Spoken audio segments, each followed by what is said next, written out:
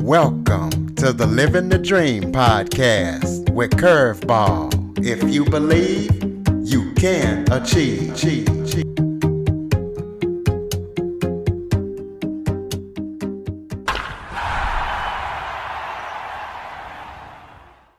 Welcome to the Living the Dream with Curveball podcast, a show where I interview guests that teach, motivate, and inspire.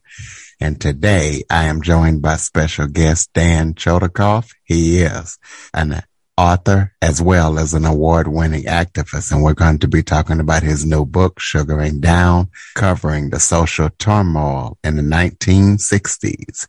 So Dan, thank you so much for joining me today. Well, thanks for having me. Appreciate the opportunity. Absolutely. Why don't you start off by telling everybody a little bit about yourself? Sure. I live in a small town in northeastern Vermont. I was a college professor for 32 years. I have my PhD in cultural anthropology. Almost 50 years ago, I co-founded the Institute for Social Ecology, which is an activist educational organization. Been teaching classes and doing workshops with various movements over the years, radical ecology movement, essentially. I've written one other novel, my previous novel, which was called Lower East Side. It was about anarchist squatters on New York's Lower East Side. And I've published a collection of essays called The Anthropology of Utopia, essays in social ecology and community development. I have a wife, two daughters. We live in rural Vermont. We have a large garden. We work actively to try to combat climate change in any way that we can, both on a personal level and a political level. And that's, in a nutshell, me and sort of what I'm up to these days. Well, tell us about your Institute for Social Ecology. Tell us what you guys do exactly, and tell us what social ecology is for those who might not know. Okay. It's a set of ideas, body of ideas that it's based on interdisciplinary studies that examine people's relationship to the natural world. And we look at it historically, we look at it in contemporary terms, try to understand the source of some of the problems that we're having, like climate change. We were early on, back in the 1970s, early advocates of solar energy and wind power. We were doing it on an experimental basis up here in Vermont, and people thought we were crazy. And of course, now we're looking at the energy future of the planet.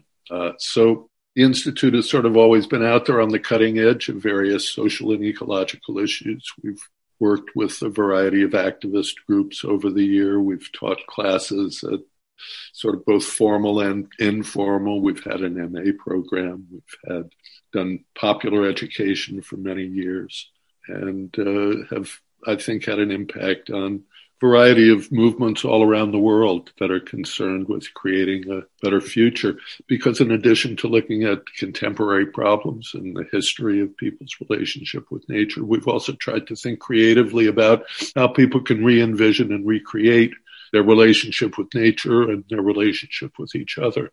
Social ecology really sees problems with hierarchy and domination as the ultimate cause of our ecological problem, and that the attempt to dominate nature, which has proven to be so destructive, really grows out of people's attempts to dominate other people. So as a result, of course, we find that we have to be involved in movements for human rights and for social ecology, not just environmental issues. So anyway, that's a little bit about the Institute, and I could go on and on for hours. So I think maybe I'd rather talk about the book and have a discussion with you about what's going on with you. Absolutely. Well, before we get into the book, let's talk about what started you to actually be an author. What made you want to start writing? Yeah. Well, as an academic, I was always writing. And, as an anthropologist, one of the fields of anthropology that I was involved in was ethnography, which is writing about cultures. And it's really a form of storytelling. It's not the perspective from which I approach anthropology is not that it's a hard science, but rather it's one of the humanities. So you're telling stories and you're interpreting cultures and people's lives. And from there, it seemed a very natural step to me to move to fiction, which is something that I've always loved reading myself and been engaged with. And the leap was not a huge one in that sense. I guess what I wanted to do was to try to look at some of the same issues, some of the same social concerns that social ecology and the Institute for Social Ecology look at, but I wanted to present them in a format that would be more accessible, more interesting for people. Only you publish an academic article, and if you're lucky, 300 people will read it. It can certainly have an impact, and I'm not trying to devalue that or suggest it's not important, but I wanted to reach a different audience. I wanted to make the ideas more accessible to people, and I wanted to do it in a way that was compelling and hopefully engaged people and gave them some insight as well as some enjoyment. So that was my goal in beginning to write fiction. And then as I got into it, I discovered, I think as a lot of authors do, that the process itself was really rewarding and really fun, engaging. So I continued on that path. Well, let's talk about your biggest influences. Who influences you? Are there any authors or any other writers that you look to for inspiration when you write? Yeah, there certainly are. As I think the first authors that really engaged me are sort of classic American authors, people like John Steinbeck. And I remember as a kid reading Jack London stories and falling in love with that. Then certainly work of people like Howard Norman influenced me as we go on, particularly as a Vermont author. A guy named Howard Frank Mosier also had an influence on me. Found the work of Russell Banks very interesting and very engaging. I've enjoyed reading works by lots of different folks, lots of voices of people of color. Alice Walker certainly had a big impact on me. Probably the most impactful person who really, really opened my eyes to how you can create characters and draw on lived experience to create something compelling was Grace Paley, who I was lucky enough to know personally and was good friends with her husband, Bob Nichols, who's someone else. He was a writer of utopian fiction, speculative fiction, who really influenced me as well. So, and the literary tradition is so vast and so full of incredible, Herman Melville. I mean, Moby Dick, my God, what a work of unbelievable. And, and I've enjoyed more kind of genre authors as well. Jean Le Carré, somebody whose work I really like. Well, kind of tell us about your essays. You also write essays, so just kind of tell us those are about and why you decided to start doing those. Yeah, a lot of them, the book is actually a collection of essays that were written over a period of about 20 years. And they're all more or less on themes related to anthropology or social ecology. Anthropology has contributed a lot to social ecology over the years. And they range on over a variety of subjects. There are a couple of essays in there about development, the process of international development, the way in which it's really become a form of sort of new neocolonialism and has given power to multinational corporations and multinational institutions like the World Bank to determine the course of peoples and cultures and nations in a fashion that really benefits them, meaning the people who are doing the financing and the investing. So a critique of traditional forms of development. And then there's an essay in there on the process of community development, which I discuss in terms of actually creating community and creating connections between people, affective relationships. And a lot of that was based on my experience working for a number of years in the Lower East Side neighborhood of New York's Lower East Side, the Hispanic neighborhood there, which was really a ghetto at the time, where local folks, mostly a Puerto Rican ghetto, where local folks came together and started squatting in abandoned buildings and rebuilt them through a process known as sweat equity urban homesteading, created cooperative, low-income cooperative housing there. And I got involved when they called on the Institute for us to give some technical assistance on installing solar collectors on their roofs. And it was really the first urban application of solar energy anywhere in the world. And the community development process there, of course, was much more comprehensive as well and involved creating community gardens in vacant lots and recreational spaces for kids in vacant lots, creating community center and an abandoned school. There's been actually for the past 20 years a struggle going on to regain that community center after it was auctioned off by Rudy Giuliani as his last official act as mayor of New York. He declared the era of socialism is over on the Lower East Side, and he auctioned off the community center. So people have been struggling to get that back for 20. Anyway, so that essay is based on those experiences, which were quite formative for me. There's an essay in there about education. There's a critique of anthropology called Reinventing Anthropology. There's, some essays that discuss the role of alternative technology at a community scale in the process of community development. There's an essay about utopia, about the concept of utopias, which was an anthropological interest of mine, looking at them both historically in terms of philosophical utopias and also exploring what I called people's utopias, utopian social movements that actually tried to bring a new society into being and didn't simply write about it or speculate about it. So, it's a pretty wide-ranging book, but those are the major themes that it addresses. Absolutely. So tell us how you came up with the name of the book. Just kind of tell readers, I know you kind of said it was a book of essays, but just kind of tell readers what they can expect to get out of it when they read it and where to purchase it from. Yeah, it's called The Anthropology of Utopia. And the title it's something that I've studied, the anthropology of utopia. And I know it sounds like a non sequitur. How can you study the culture of a place that doesn't exist? But, the word utopia has two distinct meanings. It was coined in 1515 by Sir Thomas More. He said both roots came from the ancient Greek. The first, the word autopia, which means no place. And that's, cloud cuckoo land, a fantasy, something unrealizable. And the other is the word utopia, which means the good place. And the good place is someplace that presumably and hopefully is attainable, but we certainly haven't got there yet. So it's that meaning is played with in one of the essays. And that's the inspiration for the title of the book. And the subtitle is Essays on Social Ecology and Community Development. And it's published by New Compass Press. You can get it through Amazon. I think it's distributed, by AK Books in this country. So that's one book. Talk about your book, Sugaring Down. Yeah, absolutely. That's my new novel. And I'm quite excited about it. As I mentioned, I do live in northern Vermont, and I've lived here for over 50 years on and off.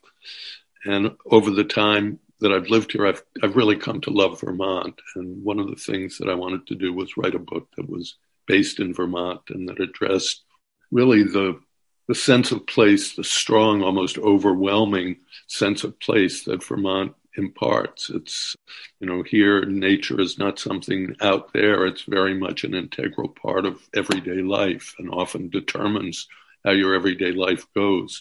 We have very severe long winters here. So I wanted to really give a reader a sense of that and celebrate that environment, that place. And I wanted to explore some themes that emerged from my own experience in the 1960s in the anti-war movement, in the communal movement here in Vermont. I wanted to be able to look at the ways that the counterculture and the anti-war movement merged, which was very apparent here. I wanted to look at ways in which the anti-war movement was really torn apart when it turned towards violence. And that's an ongoing theme in this book, is sort of the tension between nonviolent action and violent action and the consequences of each. And it's also, it explores a relationship. There's a love story. It takes place on a commune in Vermont in 1968. they call it a collective, actually, to distinguish it from a hippie commune. They're former members of SDS, Students for a Democratic Society, which was a large anti-war organization, 300,000 members, chapters at 300 universities. They were a little burned out. They moved to Vermont to sort of rethink their strategy, to grow vegetables they could provide for the Black Panthers free lunch program, to be a refuge for people who were needing some time out from the movement. They were a way station. They were helping to smuggle AWOL soldiers into Canada and helping draft resistors across the border. All of that going on at the commune. At the same time, they're trying to survive in Vermont. They want to be as self-sufficient as possible. They want to grow a garden. They're living on an old farm that was purchased by some relatives of one of their members from an old farmer, and he and his wife live down the road from them in a trailer. But they have a wealth of knowledge about Vermont, about surviving the winter, about growing food, about getting along with your neighbors, and they really become sort of mentors for the people living on the commune. At the same time, there are people in town who are very right-wing and very threatened by their presence and very much opposed to what they're doing, and are going to make it difficult for them to be there. So there's that tension as well. And the story develops as we see relationships come together and fall apart. The plot develops as the main couple that which the book is narrated by. It has two first-person narrators, and they're part of this founding couple of the commune. They fall out with each other around the issue of violence versus nonviolence, and go on two very different paths. And we sort of follow their trajectories along, and things come together in the end when they reunite under very distressing circumstances. Let's leave it at that. I don't want to give anything away for the reader here, but there's all of that going on in the book, and there are other dimensions to it as well. There is, as I said, I think maybe a love story in there between David and Jill, the two main characters. There's a dog story. I think I mentioned how much I loved Jack London when I was a kid. And I was able, really, it was quite interesting because it involved a real re-examination of that period, both from a personal level, looking at my own experiences, and of course, drawing on that as authors do in one way or another, but also doing archival research and sort of rediscovering some of these events and people who I had known. So it was a pretty engrossing endeavor. Let's put it that way. And I found it was interesting because when I was thinking back about some of the things some of the events that I use in the book, I actually ended up having to tone a lot of it down to make it believable. I'm a child of the 60s, and I have to tell you, it was a pretty wild time. There was a lot going on. So it was an interesting voyage for me writing this book. Well, go ahead and throw out your contact information so people can know where to connect with you and keep up with all your writings, any websites, any social media links. Sorry to say, I really don't. I'm not very techno savvy, and I don't really use social media. People can send me an email if they'd like. It's just Dan D. Chodorkoff, DCHODORKOFF @gmail.com.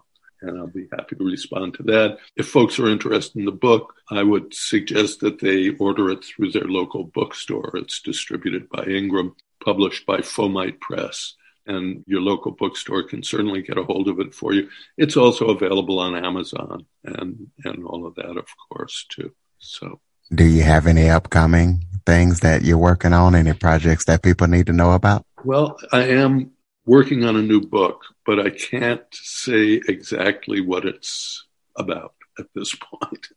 It's, once again, drawing on memories and experience, but there's an unreliable narrator, and I'm still really figuring out where it's going to go. Okay, well, go ahead and close the listeners out with some final thoughts. Anything that maybe we didn't touch on that you would like to talk about? As I said, I really do welcome the opportunity. I think there's Sugaring Down is a book that's very difficult to classify.